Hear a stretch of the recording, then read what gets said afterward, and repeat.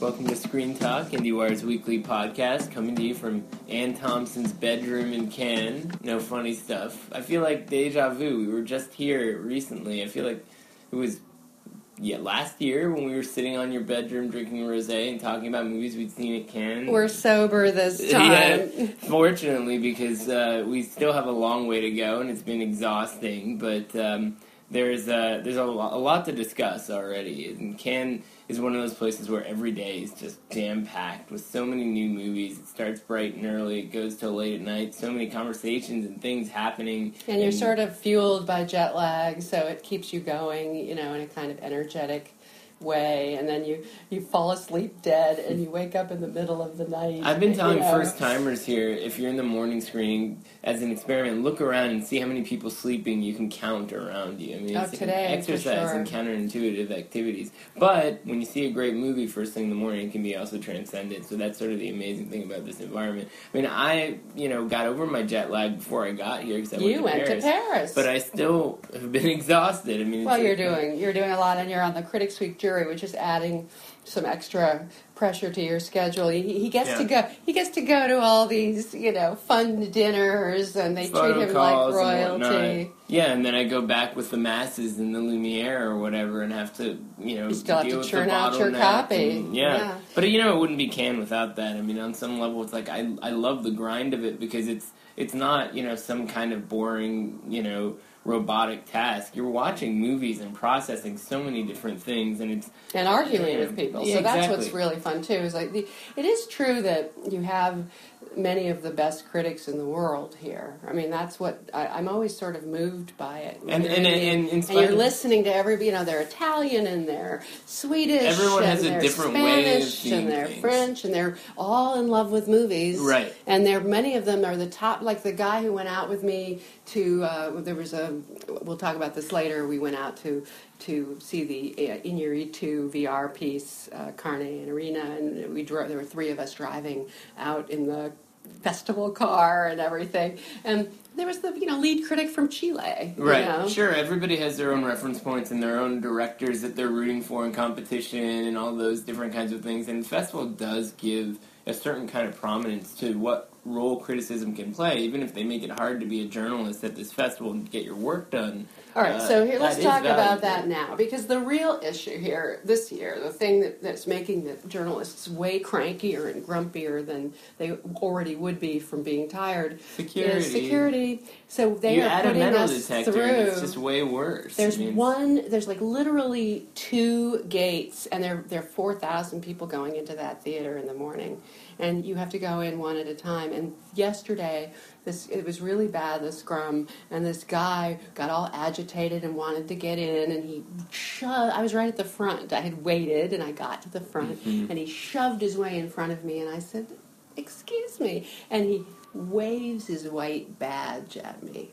Like he's some sort of godly figure. But believe it or not, even having a white badge does not make things that much easier in these situations. I had somebody with their X-ray wand patting me up and down like I was some kind of person of interest, because I had a couple of extra coins in my pocket I didn't notice. She's like, "Do you have a house in there or something?" I'm like, "Come on, lady." Jingle jangle, Eric. I mean, seriously. But, then you get in. And when we get to, we're going to work through the competition schedule and talk about different experiences we've had here. When we get to the one that was completely crazy, we could talk a little bit more about Let's just do it. It was tonight. You want to jump Basically, we'll talk about the security stuff, and then we can get back to the real subject at hand. But tonight was the Michel Hazanovich's Redoutable, which is a story that was based on a novel by Anouilh Chomsky, and it's about Jean-Luc Godard. And it was a huge line. Everybody was there early. I happened to be really early because I came out of the Agnes Varda movie, which I loved, which has a negative portrayal of Jean-Luc Godard as well.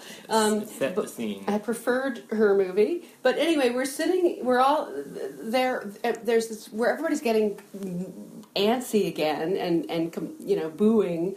They love to boo and shout. Well, they're in the mood to boo this year, and I've never seen them this cranky. And I know that it has a lot to do with all these security things, and all. There was another screening with Okja that got messed up. That was a whole nother level. I didn't witness what you're about to describe. All right. So what happened tonight was the people suddenly flooding out of the Debussy Theater, and every employee, all the women in blue, all the security guards, and Christine Aimé, who runs the press, she's the press attaché, she came down and told the people at the front that there was a bag in the theater. Sack. And so we kept waiting for a while. The funny thing is when you're waiting in these queues and you don't speak French, and someone comes out and makes some announcement in French, there's just a wave of confusion among certain people. Like, she what did didn't she say? do that. Yeah. Basically, she said it in English to the person at the front. And then there was that a person was telephone right effect. next to me, and I tweeted. I think I broke it. You broke the mayhem. Yeah. So people were wondering. So then they basically pushed us back. They made us move back and move back again. And they all pushed us away, and they came running out, really, like, there's really a problem. And then So we was waited it for scary? a while. Did it seem like there was something I serious think we all happening? assumed that it was a little tense, but what I was amused by was how many of the people in the press didn't want to lose their place in line. That's the thing. You know, they get there early, they line up, they get their spots, they're all in these, different lines depending on what color badge they have. And those of us in the privileged position of having the white or the pink with the yellow dot actually form a mass of pressure trying to get into it's this a one bottleneck doorway. effect. It's hilarious. It's everybody thinks they're super important in that situation, and so the crowd ends up like eating itself almost. It was really crazy tonight. But anyway, they did let us in about half and an hour late. So what seems to have happened there was just somebody left their That's bag right. in there, And they had to check it, bag. and they didn't give the clearance on it. They had, they kept having to check it. And then Terry Fremo was there, and he made the call apparently to let everybody. And the screening happened, and it went fine. But the Okja thing to me was way crazier because first of all, it was starting late because of the security, which in those morning screenings. There's so many people trying to get in. But I remember them also never starting late like this. They never. Was sort of, always on time. The rules like are clockwork. so that part was, I noticed that even beforehand, a day earlier. But with Okja, so I roll up 10 minutes beforehand. I assume that's no big deal. And then it takes forever to get through security. And then when they let us in, they funnel me up to the balcony, which I usually don't, that doesn't happen to me. And then when we get there, there's like maybe 24 of us at the door to the balcony, and they're not letting us in, which that never happens. If they let you into the theater, then there's space That's in the the sort theater. of thing that happens with the nighttime screenings with security. Yeah, but then someone comes out. They suddenly decide that the place is full. Right, that's what we started to think that was happening. You hear really angry people starting to shout in French or all around you, and then someone comes out and says, actually, there's a problem with the projection, and we're like, first of all, they started the movie while we were waiting in the hallway, and second of all, well, just let us in and we'll figure it out.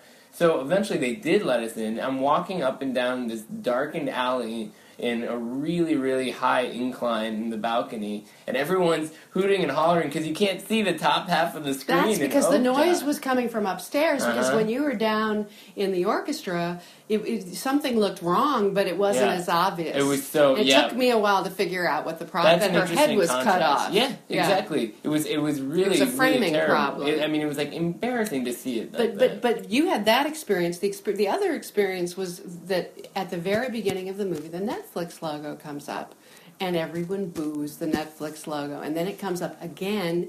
Everyone boos again. Well, that time it was like with a couple hurricane. of Raouls. Yeah. In. It was just like a whole bunch of noise at that point. I mean, There's it was supposedly comical. a story that tells us exactly how this Raoul. Oh, the Raoul thing. Well, first of all, it's completely unacceptable for them to shout Raoul in the Lumiere. You never shout Raoul in the Lumiere. You shout it in the Debussy, because the Debussy is where supposedly years and years ago, somebody was looking for their friend Raoul when they came into the theater, and the lights went down, and it was like really quiet, and he just shouted out Raoul, and then everybody else shouted Raoul. So now it's a tradition to shout that out in that theater. But it's got to be that theater. I think Rodrigo. They do it in the Lumiere. They do it. All right. So basically, I've done it in Brooklyn before. It took them a good solid 6 or 7 minutes before they figured out that they had to stop. And so which is amazing. It was insane. And so everyone was getting louder and louder and louder, and everybody was clapping.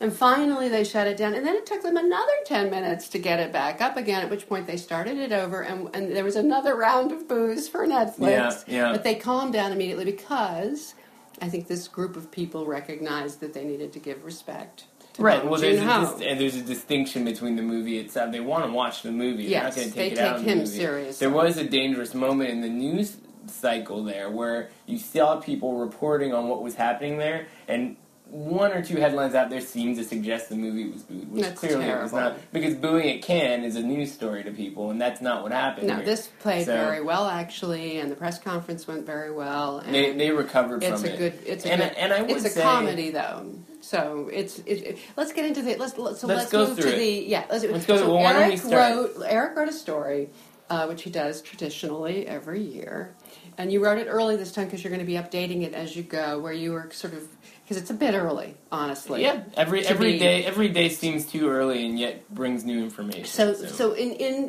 while we're here, there's the Screen International daily thing where there's a group of critics and they all vote on give stars to each of the films. So the one that is at the top at the moment.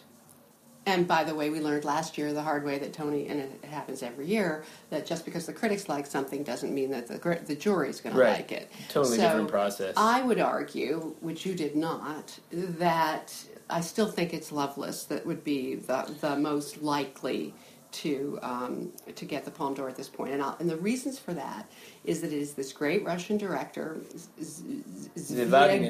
Zvyagintsev. how do you say it?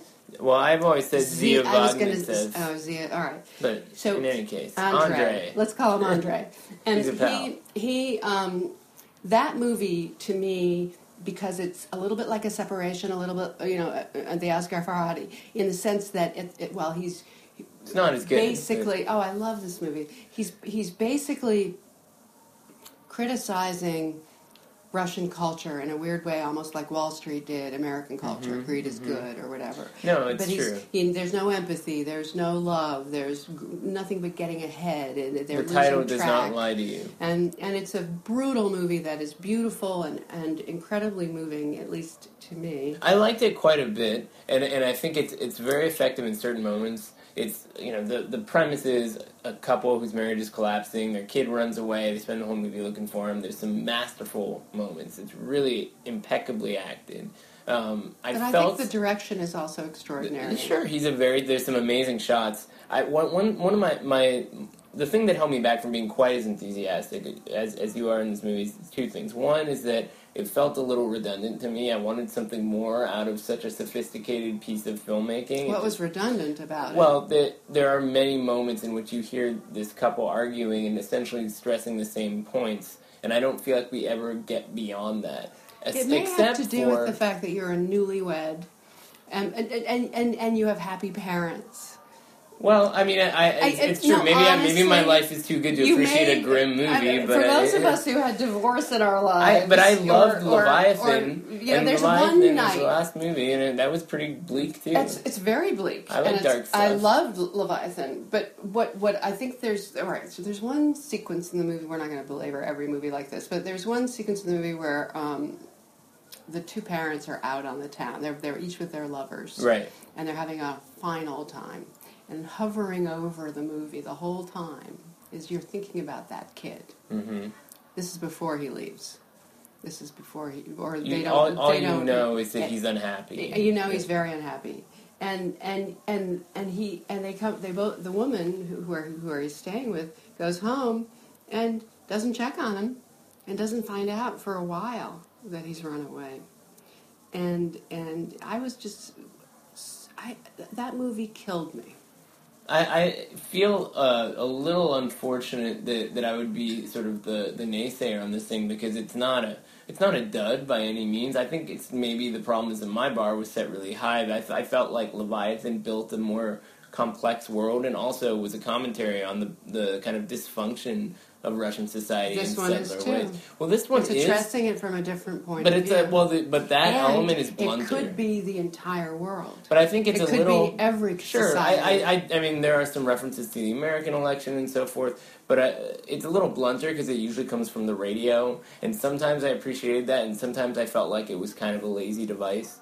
So it pushes the metaphor a little harder this time. And so, All right. So my argument for the jury, though, Yes. would be that this is the kind of serious movie that's about something topical, that has great acting, and is incredibly moving. So I do believe, and he didn't win for Leviathan. He won a screenplay award, and there was people who really wanted to give it to him there. But the question there is somebody like Pedro Almodovar, Will Smith, Jessica Chastain, are they going to grab? Is the consensus choice going to congeal around a movie like this, which is not an easy sell I think for the everyone? actors will respond very strongly to it. That's an interesting question. Because that's what happened last year. You and I talked last year, and you didn't think that the Ken Loach was that big a deal. Well, I couldn't see beyond the Daniel critics. Blake. And I perspective thought in it was that so sense. moving and so extraordinary that I couldn't believe you didn't love it, and that the critics wouldn't, that the jury wouldn't respond, and they gave it the Palme d'Or. So Yeah, well, it that is was possible. unfortunate. So my And hope, I'm not giving it. All right, so then I won't be upset if so this movie you- wins tell because I us- like that director. Tell us which. So the movie right now. What movie do you think is the front? And by the way, that's the leading movie in the Screen Critics poll.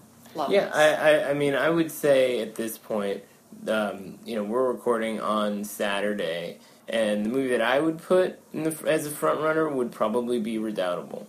And the reason why is this: it's a bright, fun movie with really great performances. I think it's accessible for a lot of different people, and whether you're a cinephile or you're just somebody who sees this as a love story about Godard in the late 60s and his wife who's an actress, I think you can get kind of what that movie's about, and it's entertaining. So Speak for yourself. well, one step at a time here. I want to make one point, which is that you're making this projection without having seen it here. With the big theater, or how the audience is responding. Well, but here's the point here. No, but I'm not just speaking for myself, because I'm also speaking as somebody who would assume that this And you would don't be know what the reviews are yet. No, but I would assume that this is a more of a consensus choice. How do you on assume some that? level. You don't know what the reviews are. Well, no, but No one else has why reviewed it yet. reviews don't determine the Palme d'Or, and that's what we determined last So year. you're talking about the consensus So choice. I would say, among- as Daniel Blake was a very emotional, accessible movie in that sense. Is And this maybe, movie emotional? I in mean, any way? It played well, didn't it? It did. You- I don't think. I think from what I picked up at the screening today, I think it had a very mixed response. All right. Well, let's. I mean, So here Daniel you Blake have had a mixed response So too. here you have cinephiles who revere the Nouvelle Vague era of Jean-Luc Godard. Right. So they're ready to hate this thing. First of all. My problems with this movie have nothing to do with the way that it reviles Godard. What it does is it takes the late Godard, the 60s Maoist, La Chinoise Godard, and it explains how his politics turned him into a horrible creature who judged other people very negatively, and who didn't even recognize the degree to which he was bourgeois. A radical and a recluse. Right. Yeah. So it turned the person we admire. We watch it happen on screen. Yeah. The person we admire. You really see Louis Garrel as Godard morph who's very into that. good. He's Yeah. very good. This is no critique of the acting, but it's also told by this woman Anne Wojcicki, who was a philosophy student who became an actress, who starred in La Chinoise, who married Godard, and at the beginning we see them in love. Yeah. And then we see the expressionistic destruction. black and white lovemaking scenes and so forth. So throughout he is imitating the way that Godard made his movies, And in that is various risky. ways. That is risky, but it didn't bug me. I watched it and I recognized it and I saw what it was, but it didn't make the movie come alive for me. And I was really turned off by one very significant thing, which is that this girl, she's about 19, Yeah. is not given any meaningful dialogue, is not allowed to have a conversation about anything intellectual or literate or topical. The only way that she is viewed in this movie is in terms of the relationship, which is something that many, many movies have done over the history of cinema. Women are to be considered as love objects, and he treats her as his property. The movie recognizes that he's being patriarchal and dominating and all that, and she resists him to a degree. But the fact is that she has nothing to say about anything. I think you just answered your own question with this movie, which is that the whole point is that he cannot recognize her as a person, and she winds up being a witness to him. I follow that, but what the movie doesn't understand is that she should have had some conversations. She should have had some dialogue. Well, she does. She never think about it. Does she ever engage? Her voiceover is all over that movie. The voiceover is part of the best stuff. Well, and remember, Godard is 37 and she's 19. I mean, it's not it's okay so for far-reaching him to to imagine. pontificate and be the smart guy. And also, who's he teaching just her kind things. of, objectifies her on some level. No question. I mean, and luckily, the movie gives us some male frontal nudity to deflect. Well, there's that a hilarious issue. scene where the two of them are naked and talking about the politics of doing a nude scene. Funny. Yeah. Nice little meta moment. There's some good things in there. I'm not denying that the movie is entertaining. You have to admit, it's a nice kind of a bounce back for Husband I Vicious. think it's a light movie, is my point, in terms of the... closer to his OSS movies. But they take serious movies seriously in Cannes, not light movies. Well, you're saying the jury's going to act that way too, though? Yes, absolutely. Well, it's an interesting question. I mean, you may not have liked I, Daniel Blake, but it was a dead-on serious social realist movie. That's true, but... As is The other thing that happened Loveless. last year, though, is that George Miller did not like Tony Erdmann. So if there's one, if did we ever have that completely nailed down? Well, this is the way that we've talked about it for years, so I just accepted as fact by now. Oh my he God. would have dispelled it by now. I have no idea if that's true. We should talk about a few other competition titles, though, because it is, at the very least right now, a lot of different kinds of stuff. By the way, Louis Garrel is so good. He could win an acting prize. That's how it question. could go. No question. But then you have Wonderstruck, which I think is a very charming little movie, beautifully done by Ed Lockman, shooting in black and white, it's a silent element, and then this 70s vibe to it.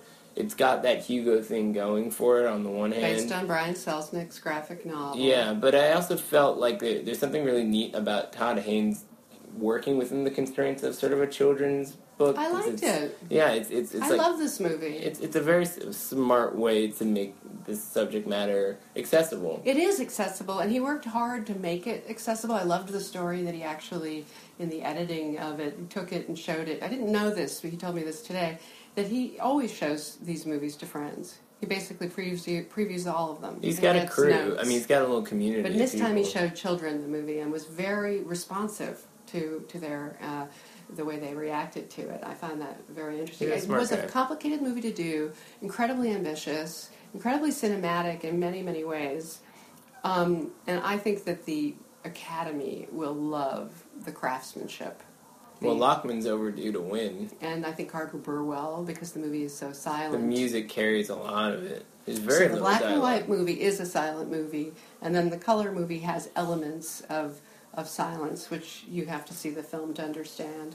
Yeah, no, there's something very layered about the way that it's assembled. It's not perfect. There's some certain things about it that are almost like too whimsical in a way, but and I'll there's take some plotting elements that get very burdensome. Yeah, and it's imperfect but surprisingly durable. And then you have Oakjaw, which is incredibly entertaining. But it's a comedy, and I find it hard to believe that they would go all out for such a broad, very Korean in its way. Well, even though there's a lot of English. There is another point to be made here, which is that this was felt like almost like a Hollywood movie that Hollywood wouldn't make. But it was that's exactly what it is, because they couldn't get arrested. So there's a $60 million budget by Hollywood for something like this, and Netflix coughed up. Yeah, for whatever you want to say about them, they made it happen. So maybe there is something valuable about acknowledging that. I mean, he kind of tried to do something with Snowpiercer, but yeah, I mean, this feels like a bigger accomplishment. I mean, it's just a super fun, kind of social commentary, sci-fi comedy of sorts, but it moves really well.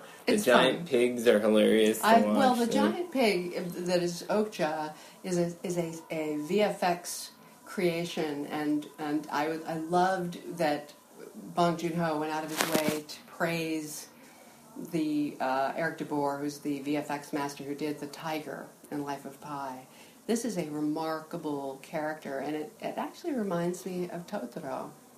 Yeah, it's got a little bit of that. There's a This lot of sweet, Miyazaki, mystical this beast, naturalistic beauty, the protective big creature that right. the and it girl doesn't bonds over with. humanize it in the sense that it's not like the animal tries to communicate or It's a something like that. sophisticated animal, though. Yeah, There's it's acting smart, going on.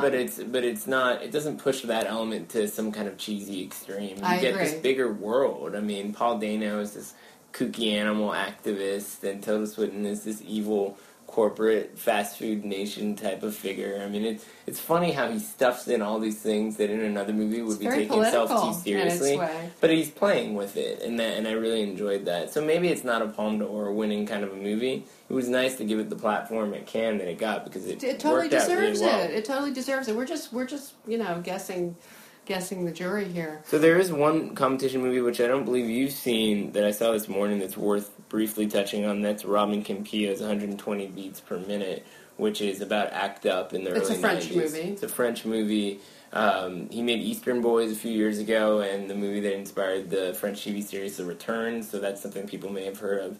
But this is a very different kind of movie for him. It's a big 2.5-hour period piece about gay activists in Paris. And not a lot of stuff happens, but this guy wrote The Class and other Laurent Content films, and they're very dialogue-driven, and it gives you a real sense of the kind of the methodical nature of their activism. You're kind of lost awash in their strategy sessions, and then you watch them go out in the street and throw blood at pharmaceutical agencies and things like that. And it's very engaging on a certain level that's like really about craftsmanship and performance. So there is something to that I think will get a continually strong level of support. It's just not anything you haven't seen before. So we basically covered the competition. Still to come.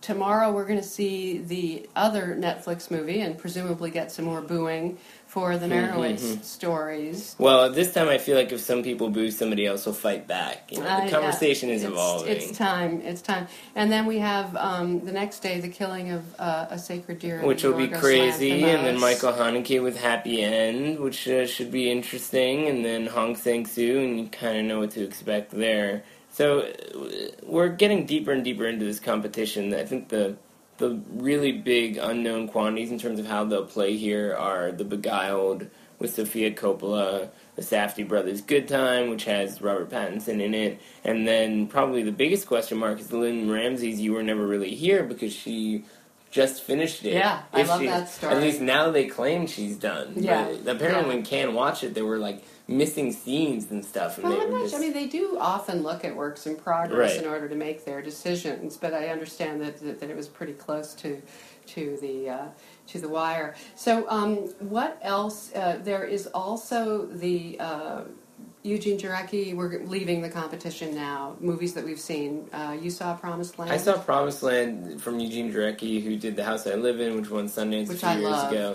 This is a totally different kind of movie. That did not get arrested by the Academy or anything. It'll be interesting to see if they can sell this one to people because it has a topical hook, but at the same time it's very high concept. Well, no, the election, because essentially what he does is he gets an old Elvis car, an old car that belonged to Elvis, and drives it through the country, talking to people about Elvis's origin and using it as a metaphor for the evolution of American society. So, guy who came from blue collar, had an American dream, co-opted the black experience for his own commercial gain, and then wound up as this kind of pill-popping But he was genuinely maniac. reverential. You should see the movie. I think there are some interesting arguments that are made for and against Elvis from different kinds of people. Van Jones is very anti-Elvis and basically says that he just ripped off all these black people. Oh no, we have to give him some credit. But then the end of Elvis's life is basically Donald Trump. That's the parallel that is drawn here. That's interesting. It ends up being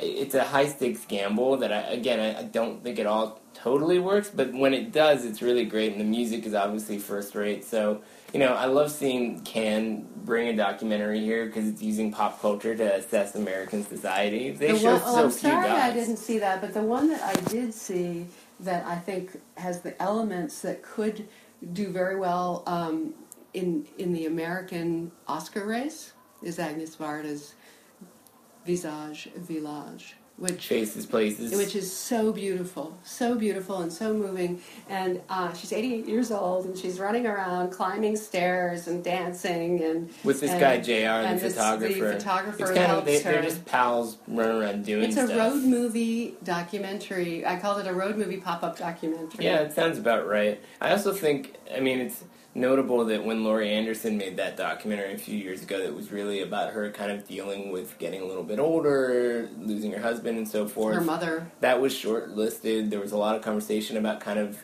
you don't see that very often. Maybe there's some parallel there. I would actually say that movie was less accessible and more artful. It was more experimental. And I was surprised that it got as far as it did, and I was happy. Maybe more like Camera Person, which almost got there but didn't get there quite. Right. This is much more accessible, and I think the aging Academy members and everyone involved in documentaries. It's kind of about movies because she talks about her own career and Godard and all that beautiful. stuff. So. And then she chases after Godard. We won't give it away. Yeah, no spoilers yet. We got to wait and see how he this doesn't one come develops. out well. Let's put it that way. Shocking. And he'll be back on the circuit with a movie next year. So, in any case, if anyone's listening to this and is at Cannes, they should come by the American Pavilion at 12:30 on the last Thursday of the festival. We're going to do another screen talk there, as we have in the past, and we welcome people to come ask questions or complain about the audio or heckle us, whatever you feel inclined to do. And hopefully we'll get a chance to rest up before then. See you later, alligator.